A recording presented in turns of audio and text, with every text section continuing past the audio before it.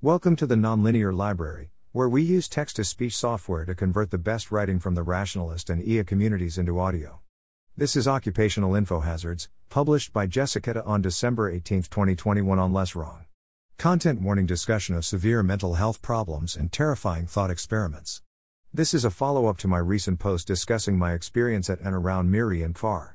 It is in part a response to criticism of the post, especially Scott Alexander's comment, which claimed to offer important information I'd left out about what actually caused my mental health problems, specifically that they were caused by Michael Vassar. Before Scott's comment, the post was above plus 200, at the time of writing it's at plus 61 and Scott's comment is at plus 382. So it seems like people felt like Scott's comment discredited me and was more valuable than the original post. People including Eliezer Yudkowsky said it was a large oversight, to the point of being misleading, for my post not to include this information. If I apply the principle of charity to these comments and reactions to them, I infer that people think that the actual causes of my psychosis are important. I hope that at least some people who expressed concern about the causes of people's psychoses will act on that concern by, among other things, reading and thinking about witness accounts like this one. Summary of core claims. Since many people won't read the whole post, and to make the rest of the post easier to read, I'll summarize the core claims. As a MIRI employee, I was coerced into a frame where I was extremely powerful and likely to by default cause immense damage with this power, and therefore potentially responsible for astronomical amounts of harm. I was discouraged from engaging with people who had criticisms of this frame, and had reason to fear for my life if I published some criticisms of it. Because of this and other important contributing factors, I took this frame more seriously than I ought to have and eventually developed psychotic delusions of, among other things, starting World War III and creating hell. Later, I discovered that others in similar situations killed themselves and that there were distributed attempts to cover up the causes of their deaths. In more detail, multiple people in the communities I am describing have died of suicide in the past few years. Many others have worked to conceal the circumstances of their deaths due to infohazard concerns. I am concerned that in my case as well, people will not really investigate the circumstances that made my death more likely, and will discourage others from investigating, but will continue to make strong moral judgments about the situation anyway. My official job responsibilities as a researcher at MIRI included thinking seriously about hypothetical scenarios, including the possibility that someone might cause a future artificial intelligence to torture astronomical numbers of people. While we considered such a scenario unlikely, it was considered bad enough if it happened to be relevant to our decision-making framework. My psychotic break in which I imagined myself creating hell was a natural extension of this line of thought. Scott asserts that Michael Vassar thinks regular society is infinitely corrupt and conformist and traumatizing.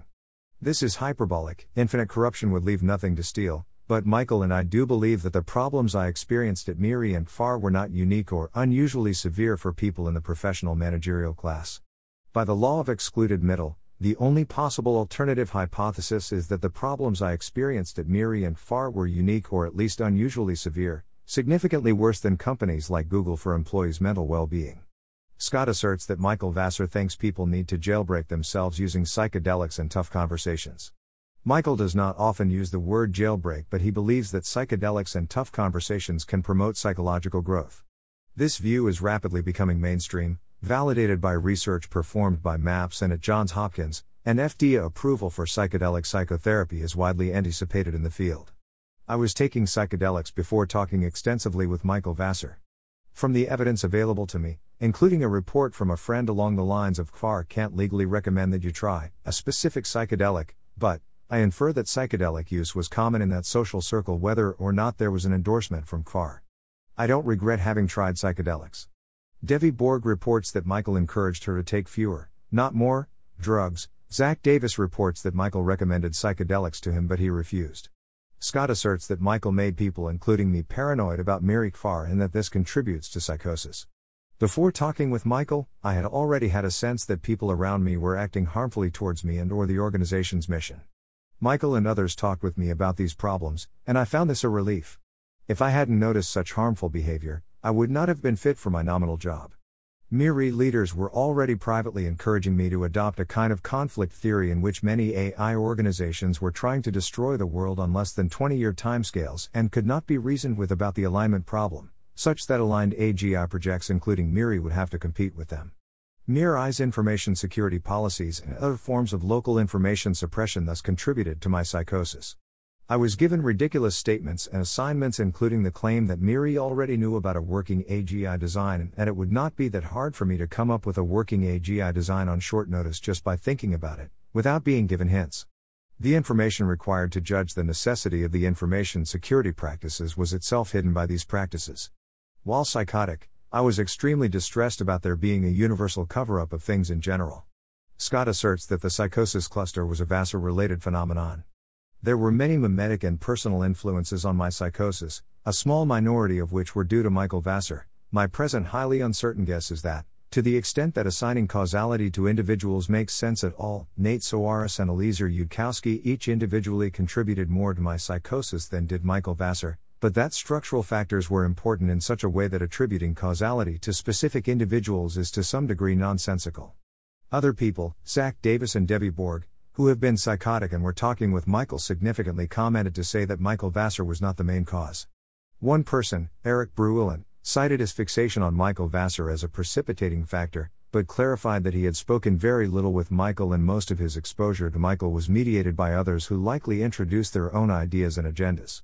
Scott asserts that Michael Vassar treats borderline psychosis as success. A text message from Michael Vassar to Zach Davis confirms that he did not treat my clinical psychosis as a success.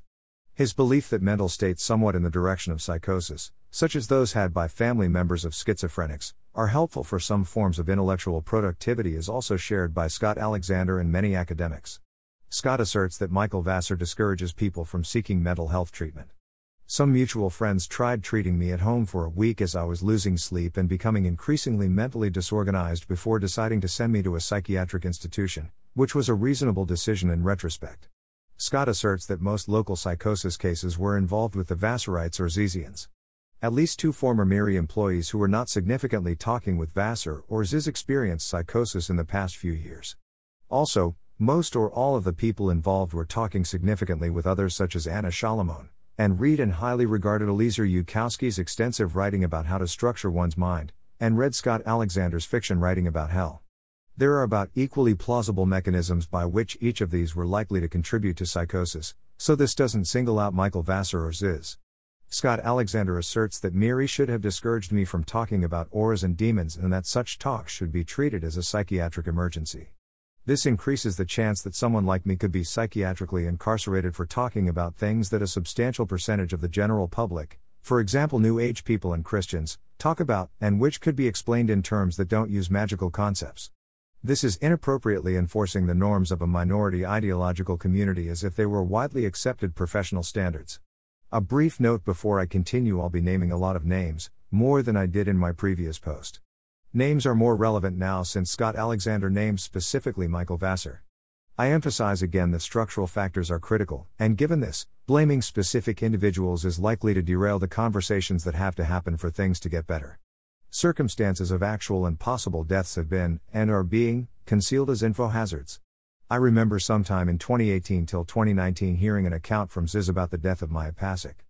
Ziz required me to promise secrecy before hearing this account. This was due to an infohazard involved in the death. That infohazard has since been posted on Ziz's blog, in a page labeled Infohazardous Glossary, specifically, the parts about brain hemispheres. The way the page is written, I get the impression that the word infohazardous markets the content of the glossary as extra powerful and intriguing occult material, as I noted is common in my recent post about infohazards. Since the infohazard in question is already on the public internet, I don't see a large downside in summarizing my recollection of what I was told. This account can be compared with Ziz's online account.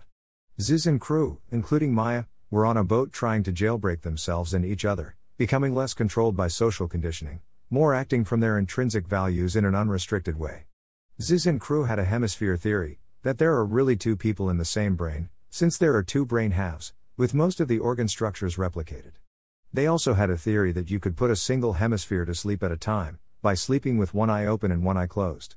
This allows disambiguating the different hemisphere people from each other, debucketing. Note that sleep deprivation is a common cause of delirium and psychosis, which was also relevant in my case. Maya had been experimenting with unihemispheric sleep. Maya, perhaps in discussion with others, concluded that one brain half was good in the Zizian utilitarian sense of trying to benefit all sentient life, not prioritizing local life, and the other half was TDT, in the sense of selfish, but trying to cooperate with entities that use a similar algorithm to make decisions. This distinction has important moral implications in Ziz's ideology. Ziz and friends are typically vegan as a way of doing praxis of being good, showing that a world is possible where people care about sentient life in general, not just agents similar to themselves. These different halves of Maya's brain apparently got into a conflict, due to their different values. One half, by Maya's report, pre-committed to killing Maya's body under some conditions. This condition was triggered, Maya announced it, and Maya left the boat and killed themselves. Ziz and friends found Maya's body later. I, shortly afterward, told a friend about this secret, in violation of my promise. I soon realized my mistake and told this friend not to spread it further. But was this really a mistake? Someone in my extended social group had died. In a real criminal investigation, my promise to Ziz would be irrelevant. I could still be compelled to give my account of the events at the witness stand. That means my promise to secrecy cannot be legally enforced, or morally enforced in a law-like moral framework. It hit me just this week that in this case, the concept of an infohazard was being used to cover up the circumstances of a person's death. It sounds obvious when I put it that way, but it took years for me to notice, and when I finally connected the dots, I screamed in horror, which seems like an emotionally appropriate response. It's easy to blame Ziz for doing bad things, due to her negative reputation among Central Berkeley rationalists, but when other people are also openly doing those things or encouraging them, fixating on marginalized people like Ziz is a form of scapegoating. In this case, in Ziz's previous interactions with Central community leaders, these leaders encouraged Ziz to seriously consider that, for various reasons including Ziz's willingness to reveal information, in particular about the statutory rapes alleged by Miracle.com and possible worlds where they actually happened, she is likely to be net negative as a person impacting the future. An implication is that, if she does not seriously consider whether certain ideas that might have negative effects if spread, including reputational effects, are infohazards, Ziz is irresponsibly endangering the entire future, which contains truly gigantic numbers of potential people. The conditions of Maya Pasik's death involved pre-commitments and extortion, ideas adjacent to ones Eliezer Yudkowsky had famously labeled as infohazardous due to Roko's basilisk, so Ziz making me promise secrecy was in compliance with the general requests of central leaders, whether or not these central people would have approved of this specific form of secrecy. I notice that I have encountered little discussion, public or private, of the conditions of Maya Pasik's death. To a naive perspective, this lack of interest in a dramatic and mysterious death would seem deeply unnatural and extremely surprising, which makes it strong evidence that people are indeed participating in this cover-up. My own explicit thoughts and most of my actions are consistent with this hypothesis, for example considering spilling the beans to a friend to have been an error. Beyond that, I only heard about Jay Winifred's 2020 suicide, and Jay's most recent blog post, months after the death itself. The blog post shows evidence about Jay's mental state around this time, itself labeling its content as an infohazard and having been deleted from Jay's website at some point, which is why I linked to a web archive.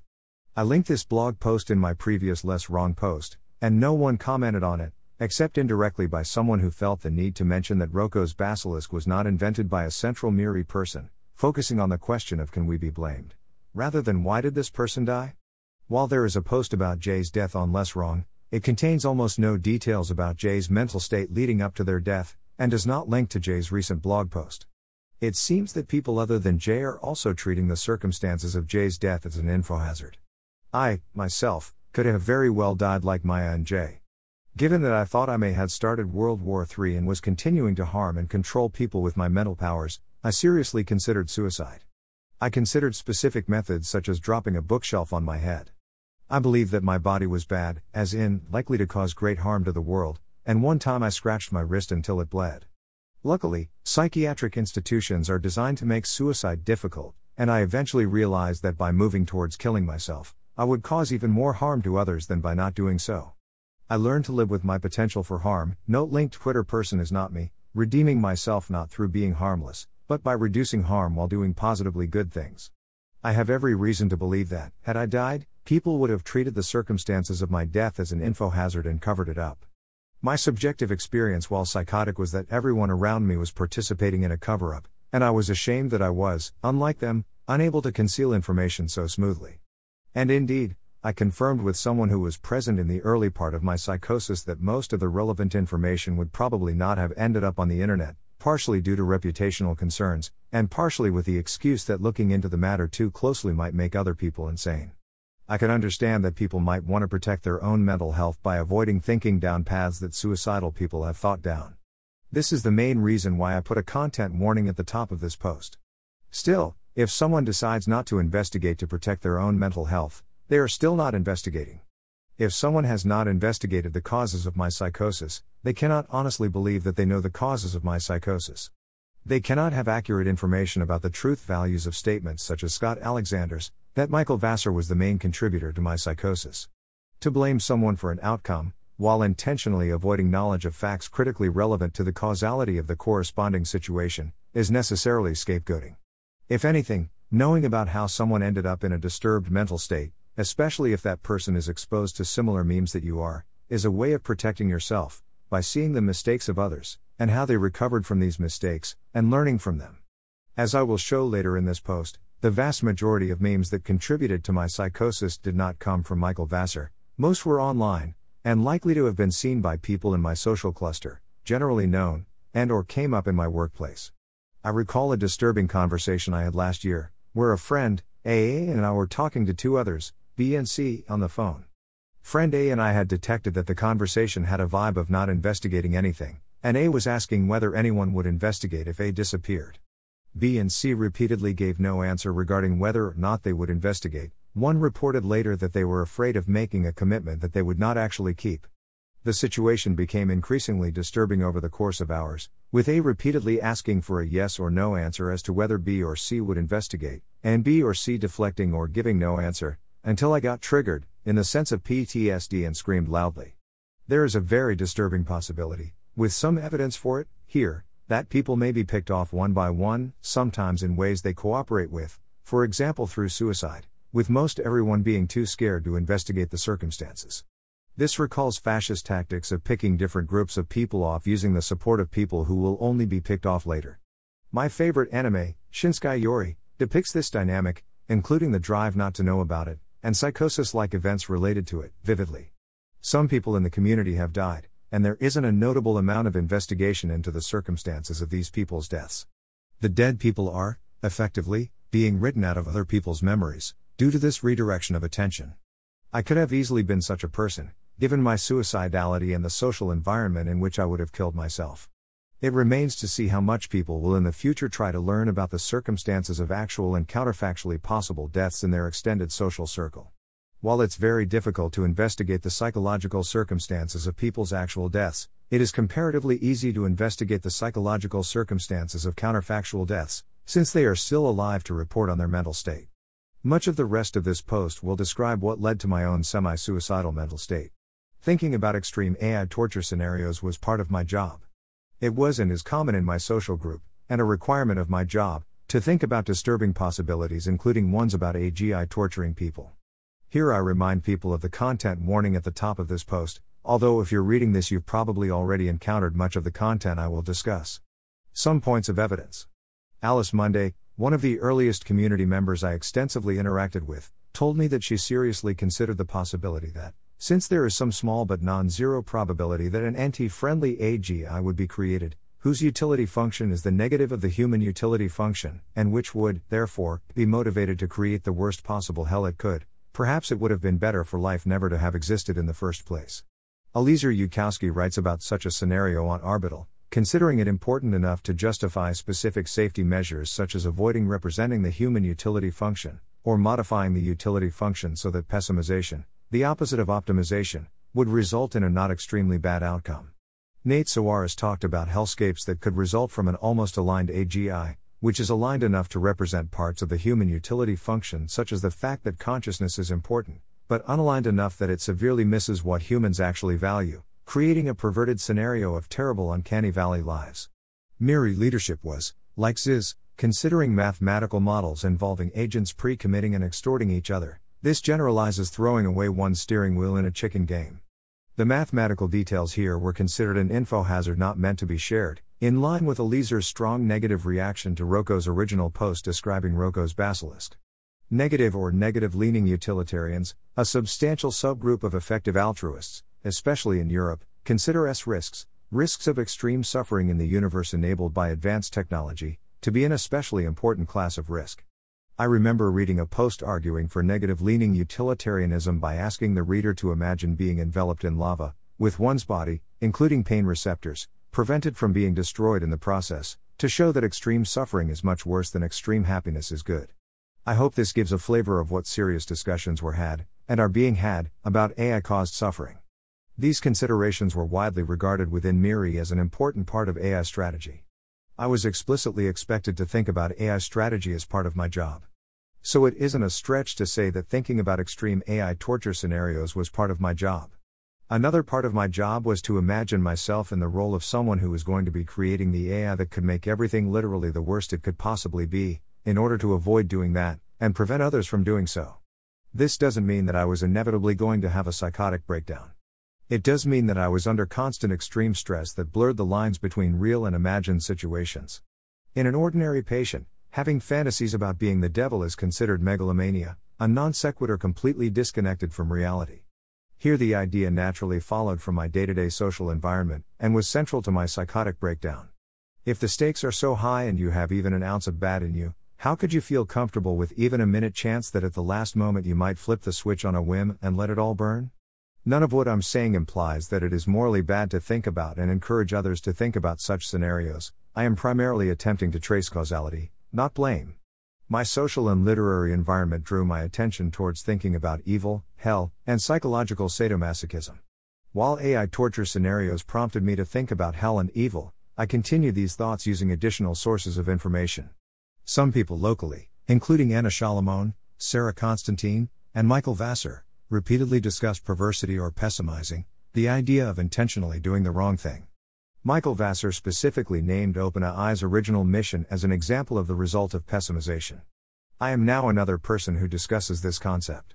Michael Vassar discussed the way zero-sum games relate to the social world. In particular, he emphasized that while zero-sum games are often compared to scenarios like people sitting at a table looking for ways to get a larger share of a pie of fixed size, this analogy fails because in a zero-sum game there is nothing outside the pie, so trying to get a larger share is logically equivalent to looking for ways to hurt other participants, for example by breaking their kneecaps. This is much the same point that I made in a post about decision theory and zero-sum game theory.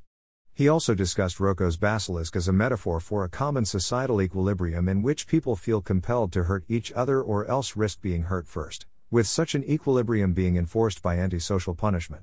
Note that it was common for other people, such as Paul Christiano, to discuss zero-sum games, although they didn't make the implications of such games as explicit as Michael Vassar did. Bryce Hiddesmith discussed zero-sum games and made implications similarly clear to Michael. Scott Alexander wrote Unsong, a fictional story in which, spoiler, the Comet King, a hero from the sky, comes to Earth, learns about hell, is incredibly distressed, and intends to destroy hell, but he is unable to properly enter it due to his good intentions. He falls in love with a utilitarian woman, Robin, who decides to give herself up to Satan so she will be in hell. The Comet King, having fallen in love with her, realizes that he now has a non-utilitarian motive for entering hell to save the woman he loves. He becomes the other king, a different identity, and does as much evil as possible to counteract all the good he has done over his life, to ensure he ends up in hell. He dies, goes to hell, and destroys hell, easing Robin's suffering. The story contains a vivid depiction of hell, in a chapter called The Broadcast, which I found particularly disturbing. I have at times, before and after psychosis, somewhat jokingly likened myself to the other king.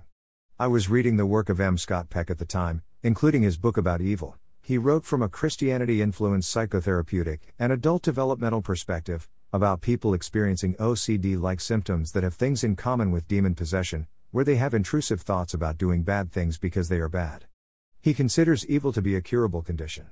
I was having discussions with Jack Gallagher, Bryce Hiddesmith, and others about when to write people off, stop trying to talk with them due to their own unwillingness to really listen. Such writing off has a common structure with damning people and considering them irredeemable. I was worried about myself being an irredeemable person, despite my friends' insistence that I wasn't. I was learning from post-rationalist writers such as David Chapman and Venkatesh Rao about adult development past Clueless or Keegan Stage 4, which has commonalities with spiritual development. I was attempting to overcome my own internalized social conditioning and self-deceiving limitations, both from before and after I encountered the rationalist community, in the months before psychosis. I was interpreting Carl Jung's work on shadow eating and trying to see and accept parts of myself that might be dangerous or adversarial. I was reading and learning from the Tao Te Ching that year. I was also reading some of the early parts of Martin Heidegger's Being and Time, and discussing the implied social metaphysics with Sarah Constantine. Multiple people in my social circle were discussing sadomasochistic dynamics around forcing people, including oneself, to acknowledge things they were looking away from. A blog post titled Basomasochism is representative, the author clarified, in a different medium, that such dynamics could cause psychosis in cases where someone insisted too hard on looking away from reality, and another friend confirms that this is consistent with their experience.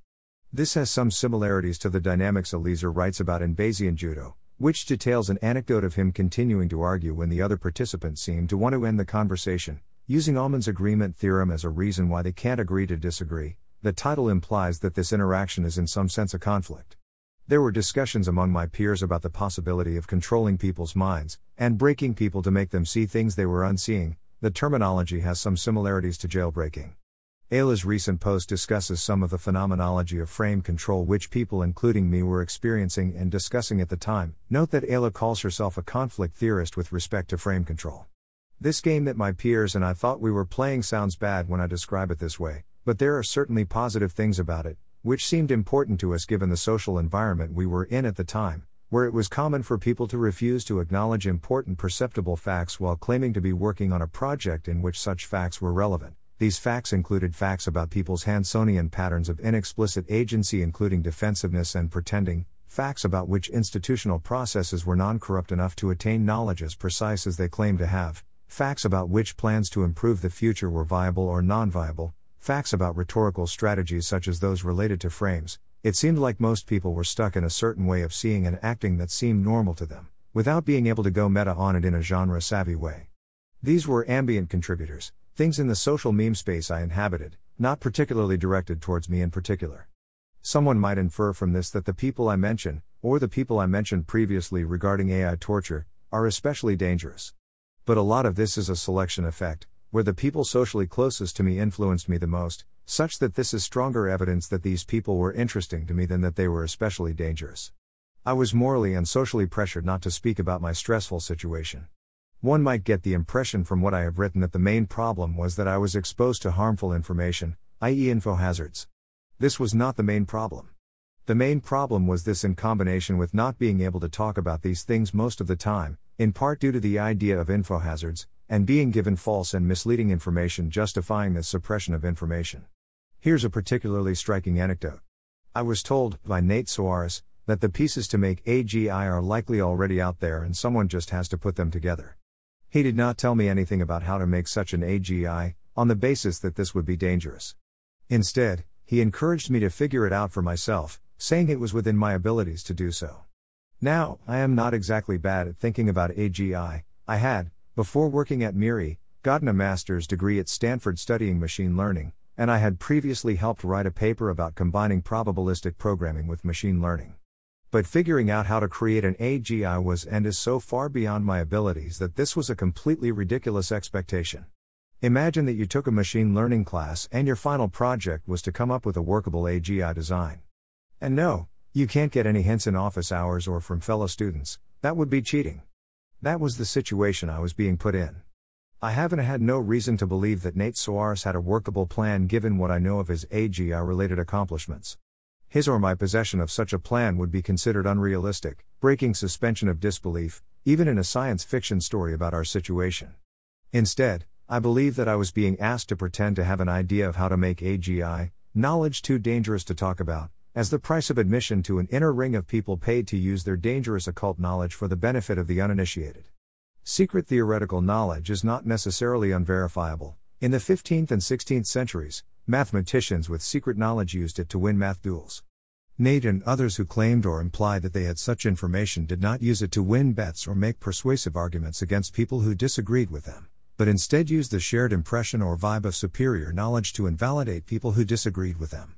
So I found myself in a situation where the people regarded as most credible were vibing about possessing very dangerous information, dangerous enough to cause harms not substantially less extreme than the ones I psychotically imagined, such as starting World War III, and only not using or spreading it out of the goodness and wisdom of their hearts.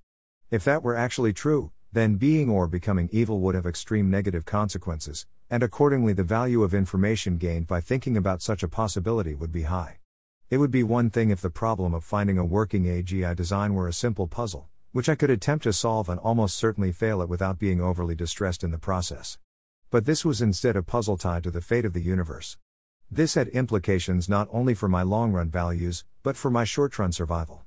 A Google employee adjacent to the scene told me a rumor that Psi researchers had previously discussed assassinating AGI researchers, including someone who had previously worked with Psi and was working on an AGI project that they thought was unaligned, if they got too close to developing AGI.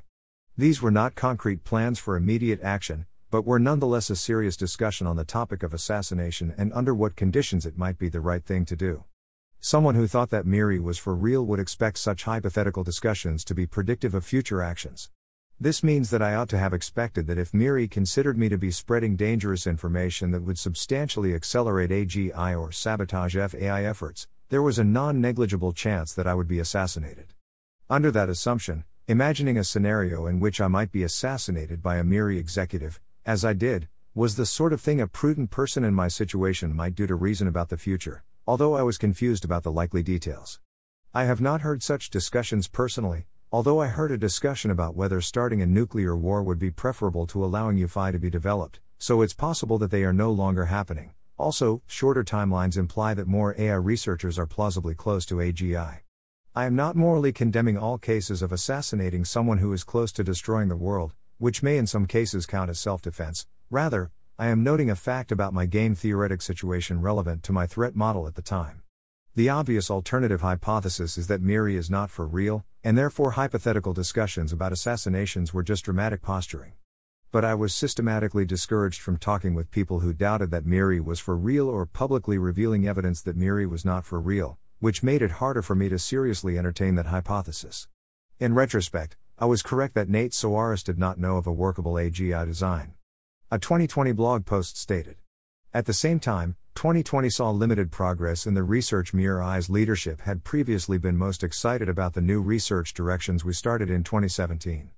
Given our slow progress to date, we are considering a number of possible changes to our strategy, and MIRI's research leadership is shifting much of their focus toward searching for more promising paths.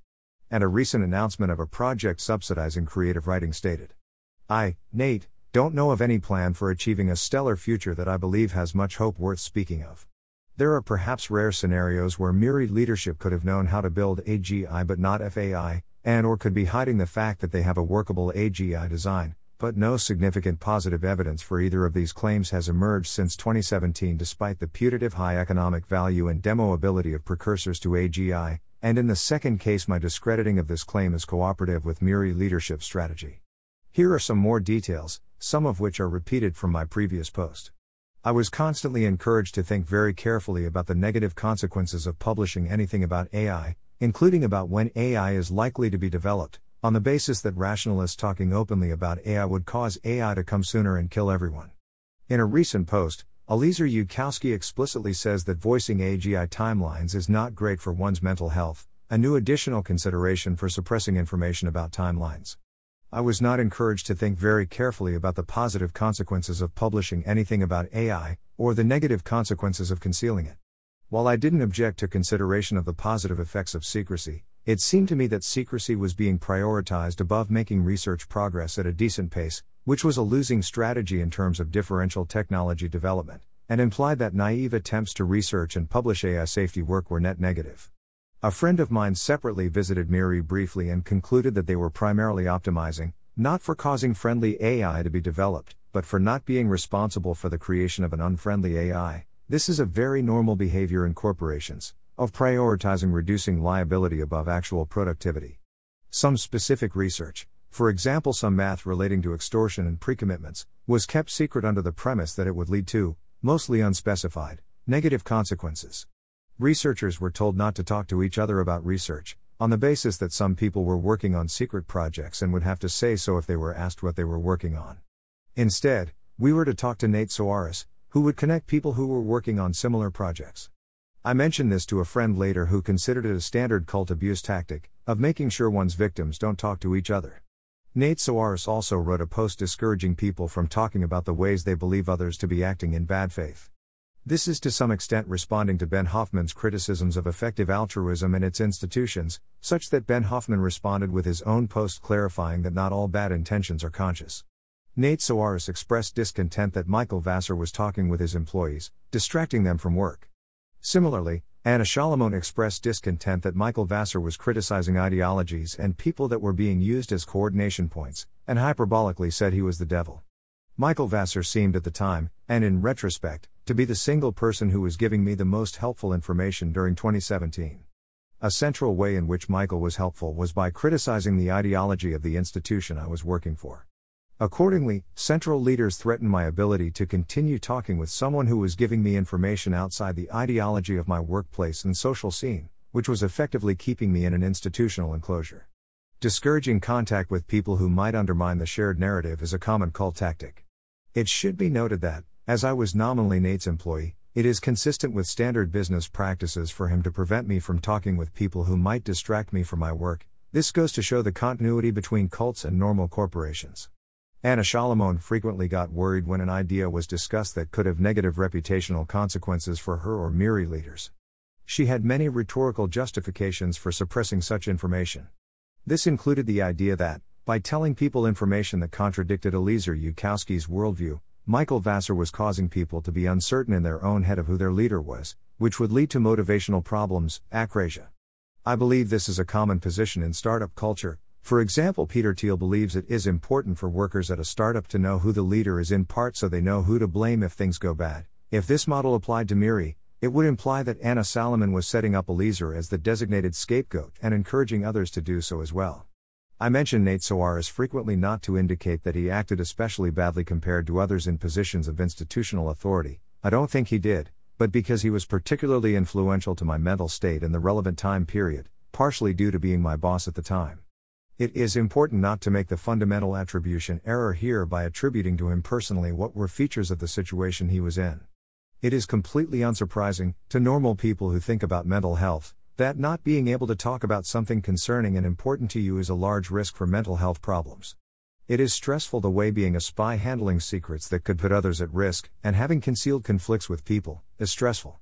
I infer that Jay feeling that their experience is an infohazard and it not being right to discuss it openly contributed to their mental distress. I myself during my psychosis was very distressed at the idea that my mental state was being covered up, and perhaps, should be, partially due to its dangerous ability to influence other people. I find that, the more I can talk about my experiences, the more healthy and calm I feel about them, and I haven't found it to cause mental health problems in others when I tell them about it.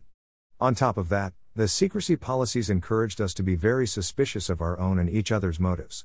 Generally, if someone has good motives, their actions will be net positive, and their gaining information and capacities will be good for themselves and others. If they have bad motives, their actions will be net negative, and their gaining information and capacities will be bad for themselves and others. MIRI researchers were being very generally denied information, for example told not to talk to each other, in a way that makes more sense under a bad motives hypothesis than a good motives hypothesis. Alternative explanations offered were not persuasive.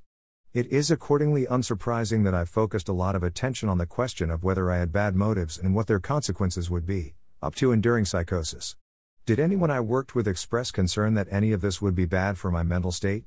The best example I can think of MIRI leadership looking after my mental health with respect to these issues was their referring me to Anna Shalamon for instructions on how to keep secrets, psychologically.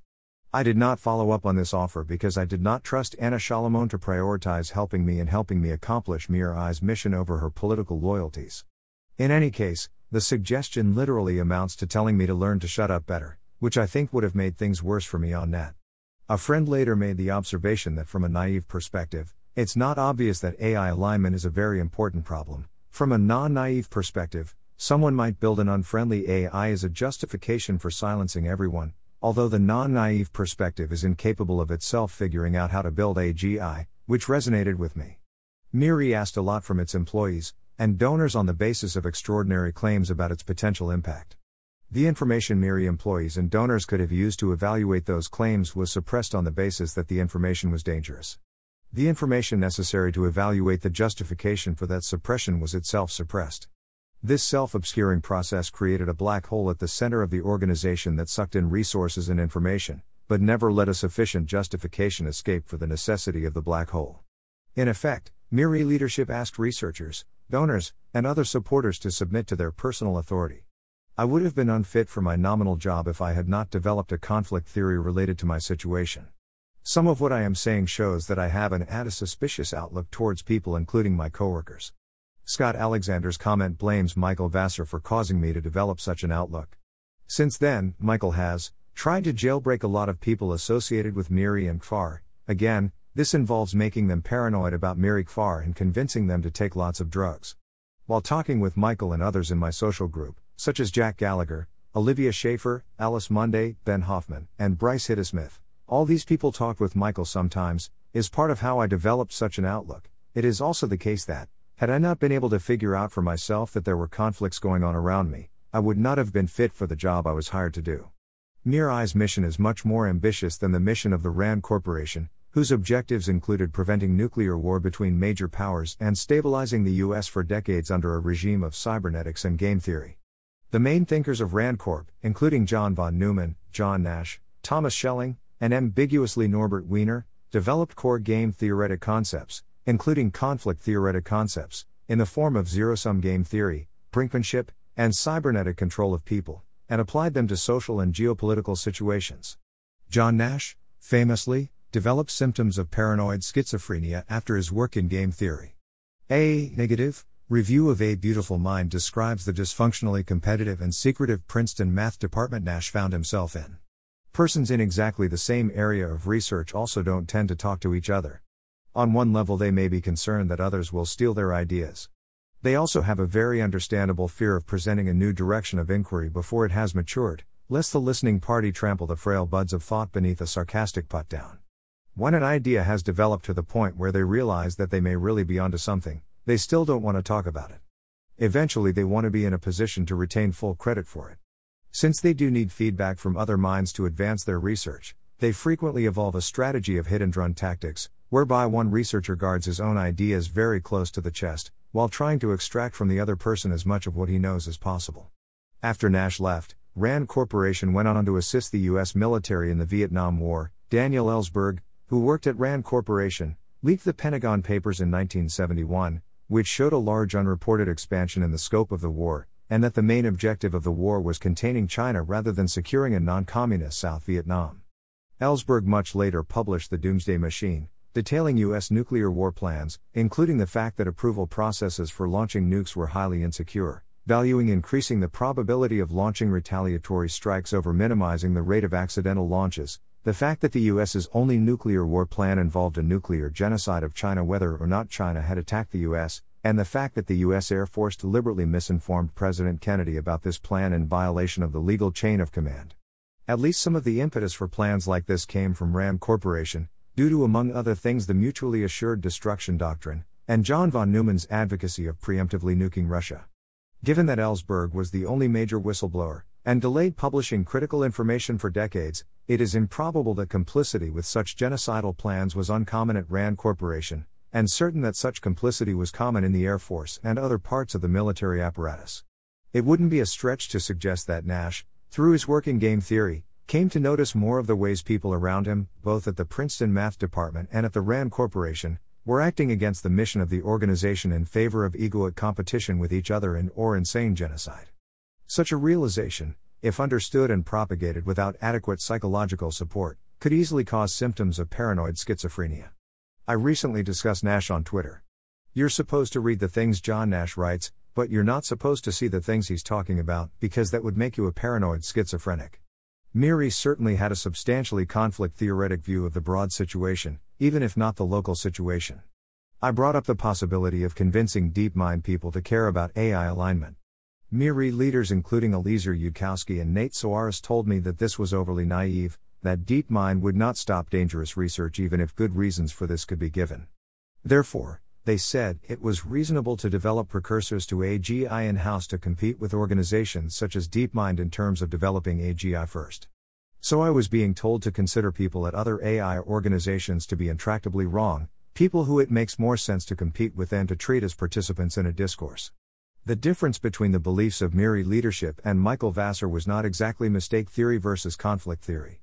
Rather, MIRI's conflict theory made an unprincipled exception for the situation inside MIRI, exclusively modeling conflict between MIRI and other outside parties, while Michael Vassar's model did not make such exceptions.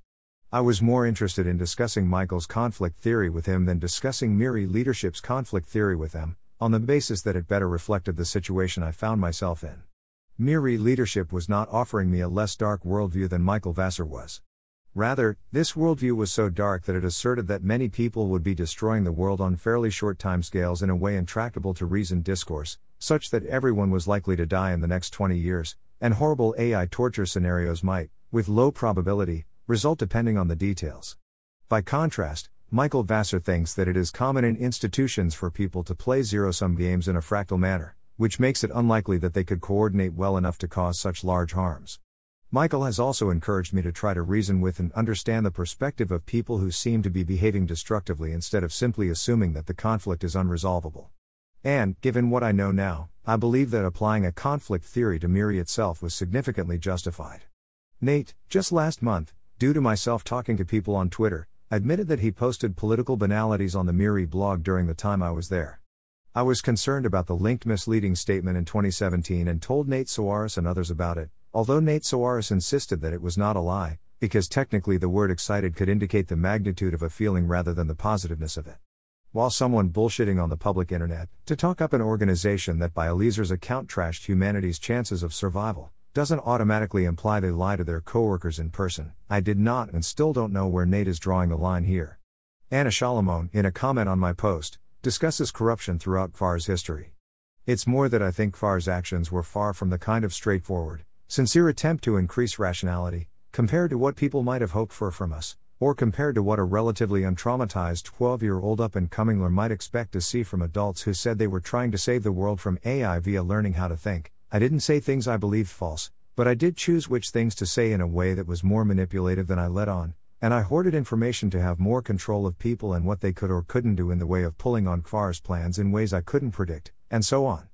Others on my view chose to go along with this, partly because they hoped I was doing something good, as did I, partly because it was way easier, partly because we all got to feel as though we were important via our work, partly because none of us were fully conscious of most of this. It should go without saying that, even if suspicion was justified, that doesn't rule out improvement in the future. Anna and Nate's transparency about past behavior here is a step in the right direction.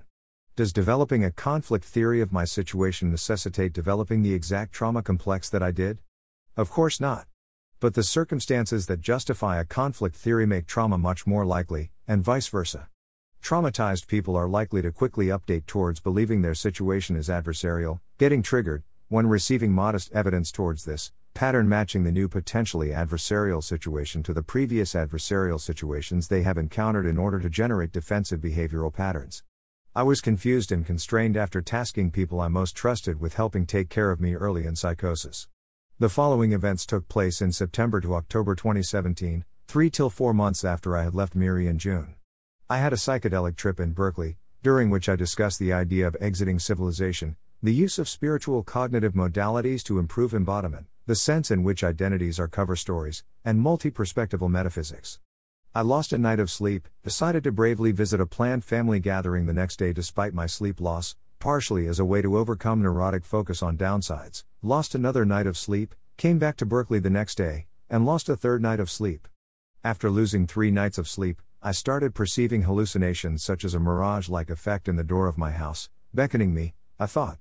I walked around town and got lost, noticed my phone was almost out of battery, and called Jack Gallagher for assistance. He took me to his apartment. I rested in his room while being very concerned about my fate. I was worried that in some sense I or my identity was on a path towards death. I had a call with Bryce Hiddesmith that alleviated some of my anxieties, and I excitedly talked with Ben Hoffman and Jack Gallagher as they walked me back to my house. That night, I was concerned that my optimization might be perverse in some way, wherein my intending to do something part of my brain would cause the opposite to happen. I attempted to focus my body and intention so as to be able to take actions more predictably. I spent a number of hours lying down, perhaps experiencing hypnagogia, although I'm not sure whether or not I actually slept. That morning, I texted my friends that I had slept. Ben Hoffman came to my house in the morning and informed me that my housemate had informed Ben that I had not slept because he heard me walking around at night. Technically, I could have slept during times he did not hear me walking around. Given my disorganized state, I could not think of a better response than oops, I lied.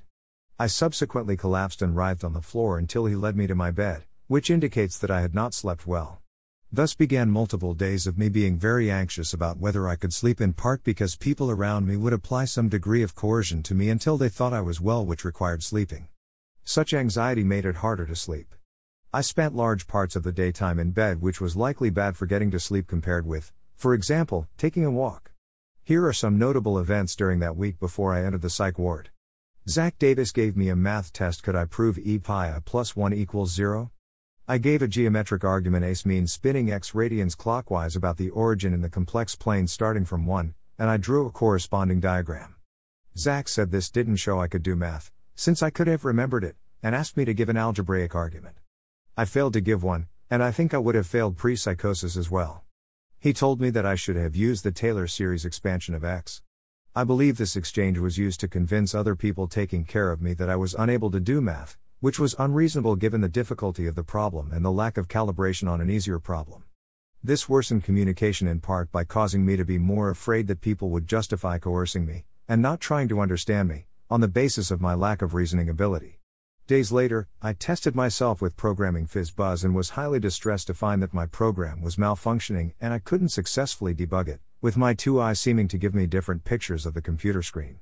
I briefly talked with Michael Vassar, for less than an hour. He offered useful philosophical advice about basing my philosophy on the capacity to know instead of on the existence of fundamentally good or bad people, and made a medication suggestion, for my sleep issues, that turned out to intensify the psychosis in a way that he might have been able to predict had he thought more carefully, although I see that it was a reasonable off-the-cuff guess given the anti-anxiety properties of this medication. I felt like I was being contained and covered up, which included people not being interested in learning about where I was mentally. Someone taking care of me confirms years later that, yes, I was being contained, and people were covering up the fact that there was a sick animal in the house. Ben Hoffman opened the door, which let sunlight into the doorway. I took it as an invitation and stepped outside. The light was wonderful, giving me perhaps the most ecstatic experience I have had in my life, as I sensed light around my mind, and I felt relieved from being covered up. I expounded on the greatness of the sunlight, referencing Sarah's post on Raw. Ben Hoffman encouraged me to pay more attention to my body, at which point the light felt like it concentrated into a potentially dangerous sharp vertical spike going through my body. This may technically be or have some relation to a Kundalini awakening, though I haven't confirmed this. There was a moment around this time that I believe someone around me labeled as a psychotic break. I felt like I was performing some sort of light ritual navigating between revelation and concealment, and subsequently believed I had messed up the ritual terribly and became ashamed. Sometime around then I connected what I saw due to the light with the word Dasein, from Heidegger, and shortly afterward connected Dasein to the idea that zero-sum games are normal, such as in sports. I later connected the light to the idea that everyone else is the same person as me, and I heard my friends' voices in another room in a tone as if they were my own voice. I was very anxious and peed on a couch at some point and, when asked why, replied that I was trying to make things worse.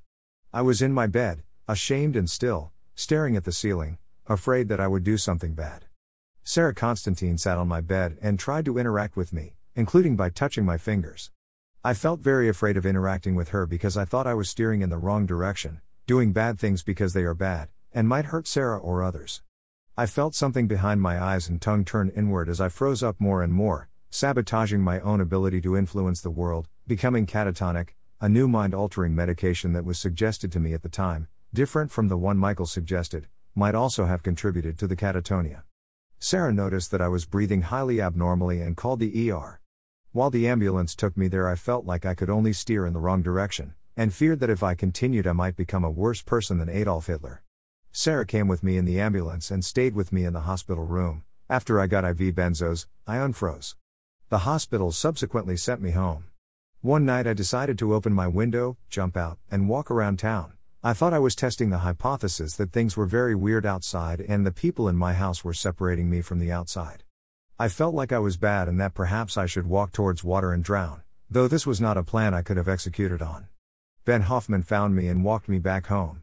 Someone called my parents, who arrived the next day and took me to the ER. I was not asked if I wanted to be psychiatrically institutionalized. I was catatonic in the ER for about 2 days and was later moved to a psychiatric hospital. While those who were taking care of me didn't act optimally, the situation was incredibly confusing for myself and them, and I believe they did better than most other Berkeley rationalists would have done, who would themselves have done better than most members of the American middle class would have done. Are Michael Vassar and friends pro-psychosis Gnostics? Scott asserts. Jessica was, I don't know if she still is, part of a group centered around a person named Vassar, informally dubbed the Vassarites.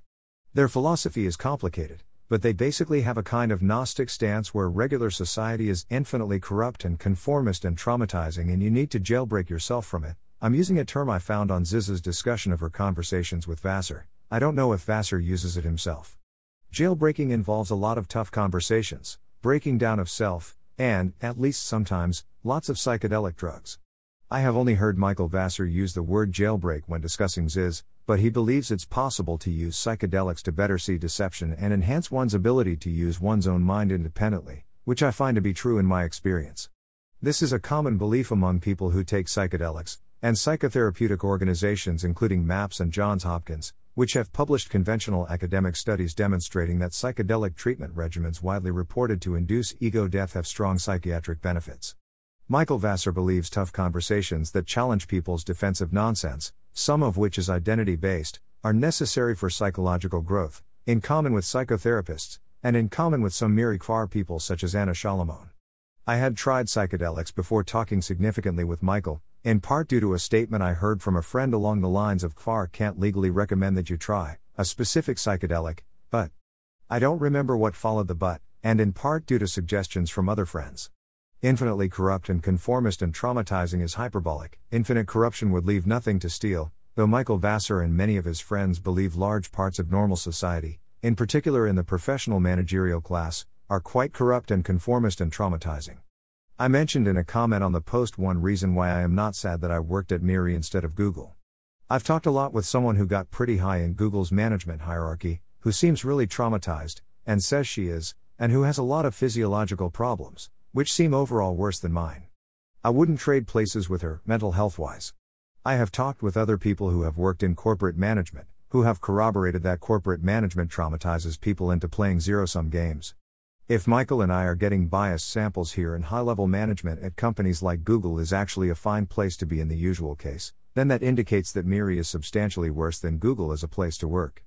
Iceman in the thread reports that his experience as a T5, apparently a senior non-management rank, at Google certainly traumatized him, though this was less traumatizing than what he gathers from Zoe Kerziz or my reports, which may themselves be selected for being especially severe due to the fact that they are being written about. Moral Mazes, an ethnographic study of corporate managers written by sociology professor Robert Jackal, is also consistent with my impression. Scott asserts that Michael Vassar treats borderline psychosis as an achievement. The combination of drugs and paranoia caused a lot of borderline psychosis, which the Vassarites mostly interpreted as success. These people have been jailbroken out of the complacent conformist world, and are now correctly paranoid and weird. A strong form of this is contradicted by Zach Davis's comment. As some closer to the source counter-evidence against the treating as an achievement charge, I quote a 9th of October 2017 2:13 p.m. Signal message in which Michael wrote to me. Up for coming by? I'd like to understand just how similar your situation was to Jessica's, including the details of her breakdown. We really don't want this happening so frequently. Also, just, whatever you think of Michael's many faults, very few people are cartoon villains that want their friends to have mental breakdowns.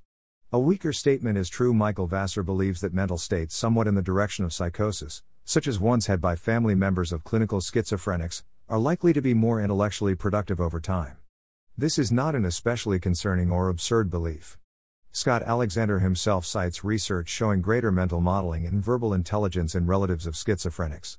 In keeping with this theory, studies find that first-degree relatives of autists have higher mechanistic cognition, and first-degree relatives of schizophrenics have higher mentalistic cognition and schizotypy. Autist relatives tend to have higher spatial compared to verbal intelligence, versus schizophrenics relatives who tend to have higher verbal compared to spatial intelligence. High-functioning schizotypals and high-functioning autists have normal, or high IQs, no unusual number of fetal or early childhood traumas, and the usual amount of bodily symmetry. Low-functioning autists and schizophrenics have low IQs, increased history of fetal and early childhood traumas, and increased bodily asymmetry indicative of mutational load. He also mentions John Nash as a particularly interesting case of mathematical intelligence being associated with schizophrenic symptoms, in common with my own comparison of myself to John Nash earlier in this post. I myself prefer to be subclinically schizotypal, which online self-diagnosis indicates I am, to the alternative of being non-schizotypal, which I understand is not a preference shared by everyone. To some extent there is a disagreement between Michael Vassar and Scott Alexander about the trade-offs involved, but they agree there are both substantial advantages and disadvantages to mental states somewhat in the direction of schizophrenia. Is Vassar-induced psychosis a clinically significant phenomenon? Scott Alexander draws a causal link between Michael Vassar and psychosis. Since then, Vassar has tried to jailbreak a lot of people associated with MIRI and CFAR. Again, this involves making them paranoid about MIRI-CFAR and convincing them to take lots of drugs. The combination of drugs and paranoia caused a lot of borderline psychosis, which the Vassarites mostly interpreted as success. These people have been jailbroken out of the complacent conformist world, and are now correctly paranoid and weird.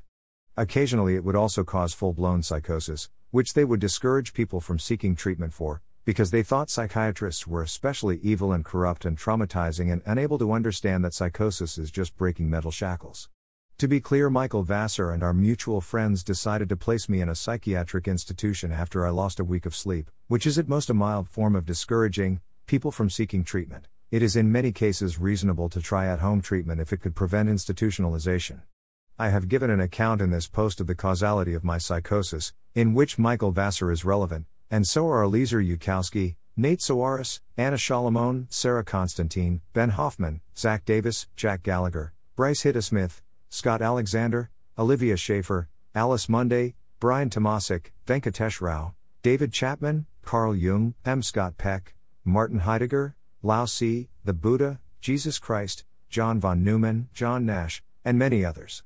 Many of the contemporary people listed were our mutual friends of myself and Michael Vassar, which is mostly explained by myself finding these people especially helpful and interesting to talk to, correlated with myself and them finding Michael Vassar helpful and interesting to talk to, and Michael Vassar connecting us with each other. Could Michael Vassar have orchestrated all this? That would be incredibly unlikely, requiring him to scheme so well that he determines the behavior of many others while having very little direct contact with me at the time of psychosis. If he is Xanatos, directing the entire social scene I was part of through hidden stratagems, that would be incredibly unlikely on priors, and far out of line with how effective I have seen him to be at causing people to cooperate with his intentions. Other people who have had some amount of interaction with Michael Vassar and who have been psychotic commented in the thread. Devi Borg commented that the main contributor to her psychosis was very casual drug use that even Michael chided me for. Zach Davis commented that Michael had nothing to do with causing his psychosis. Eric Bruland commented that his thoughts related to Michael Vassar were only one mid-sized part of a much larger and weirder story. His psychosis was brought on by many factors, particularly extreme physical and mental stressors and exposure to various intense memes. That Vassar was central to my delusions. At the time of my arrest I had a notebook in which I had scrawled Vassar is God and Vassar is the devil many times. He only mentioned sparse direct contact with Michael Vassar himself, mentioning a conversation in which Michael said my pattern must be erased from the world in response to me defending EA. While on the surface Eric Bruland seems to be most influenced by Michael Vassar out of any of the cases, the effect would have had to be indirect given his low amount of direct conversation with Michael, and he mentions an intermediary talking to both him and Michael. Anna Shalamone's hyperbolic statement that Michael is the devil may be causally related to Eric's impressions of Michael, especially given the scrawling of Vassar is God and Vassar is the devil. It would be very surprising, showing an extreme degree of mental prowess, for Michael Vassar to be able to cause a psychotic break 2 hops out in the social graph through his own agency. It is much more likely that the vast majority of relevant agency was due to other people. I have heard of 2 cases of psychosis in former MIRI employees in 2017 till 2021 who weren't significantly talking with Michael or Ziz. I referenced one in my original post and have since then learned of another. As I pointed out in a reply to Scott Alexander, if such strong mental powers are possible, that lends plausibility to the psychological models people at Leverage Research were acting on, in which people can spread harmful mental objects to each other. Scott's comment that I reply to admits that attributing such strong psychological powers to Michael Vassar is very awkward for liberalism. Such liberalism is hard for me to interpret in light of Scott's commentary on my pre-psychosis speech. Jessica is accusing MIRI of being insufficiently supportive to her by not taking her talk about demons and auras seriously when she was borderline psychotic, and comparing this to Leverage, who she thinks did a better job by promoting an environment where people accepted these ideas. I think MIRI was correct to be concerned in, reading between the lines, telling her to seek normal medical treatment, instead of telling her that demons were real and she was right to worry about them, and I think her disagreement with this is coming from a belief that psychosis is potentially a form of useful creative learning. While I don't want to assert that I am 100% sure this can never be true, I think it's true rarely enough, and with enough downside risk, that treating it as a psychiatric emergency is warranted. I commented that this was effectively a restriction on my ability to speak freely, in contradiction with the liberal right to free speech. Given that a substantial fraction of the general public, for example New Age people and Christians, groups that overlap with psychiatrists, discuss auras and demons, it is inappropriate to treat such discussion as cause for a psychiatric emergency, a judgment substantially increasing the risk of involuntary institutionalization. That would be a case of a minority ideological community using the psychiatric system to enforce its local norms. If Scott were arguing that talk of auras and demons is a psychiatric emergency based on widely accepted professional standards, he would need to name a specific DSM condition and argue that this talk constitutes symptoms of that condition. In the context of MIRI, I was in a scientistic math cult high enthusiasm ideological community, so seeing outside the ideology of this cult community might naturally involve thinking about non-scientific concepts. Enforcing talking about auras and demons is a psychiatric emergency would, accordingly, be enforcing cult local ideological boundaries using state force vested in professional psychiatrists for the purpose of protecting the public. While Scott disclaims the threat of involuntary psychiatric institutionalization later in the thread, he did not accordingly update the original comment to clarify which statements he still endorses. Scott has also attributed beliefs to me that I have never held or claimed to have held. I never asserted that demons are real. I do not think that it would have been helpful for people at MIRI to pretend that they thought demons were real. The nearest thing I can think of having said is that the hypothesis that demons were responsible for Eric Bruehlen's psychosis, a hypothesis offered by Eric Bruehlen himself, might correspond to some real mental process worth investigating, and my complaint is that I and everyone else were discouraged from openly investigating such things and forming explicit hypotheses about them. It is entirely reasonable to be concerned about things conceptually similar to demon possession when someone has just attacked a mental health worker shortly after claiming to be possessed by a demon. Discouraging such talk prevents people in situations like the one I was in from protecting their mental health by modeling threats to it. Likewise, if someone had tried to explain why they disagreed with the specific things I said about auras, which did not include an assertion that they were real, only that they were not a noticeably more imprecise concept than charisma, that would have been a welcome and helpful response. Scott Alexander has, at a Slate Star Codex meetup, said that Michael is a witch and/or does powerful witchcraft. This is clearly of the same kind as speech about auras and demons. The Sequences post on Occam's Razor, relevantly, mentions the lady down the street as a witch. She did it as an example of a non-parsimonious explanation. I can't believe that a standard against Wu-adjacent language is being applied symmetrically given this and given that some other central rationalists such as Anna Solomon and multiple other CFAR employees used Wu-adjacent language more often than I ever did. Conclusion. I hope reading this gives a better idea of the actual causal factors behind my psychosis. While Scott Alexander's comment contained some relevant information and prompted me to write this post with much more relevant information, the majority of his specific claims were false or irrelevant in context.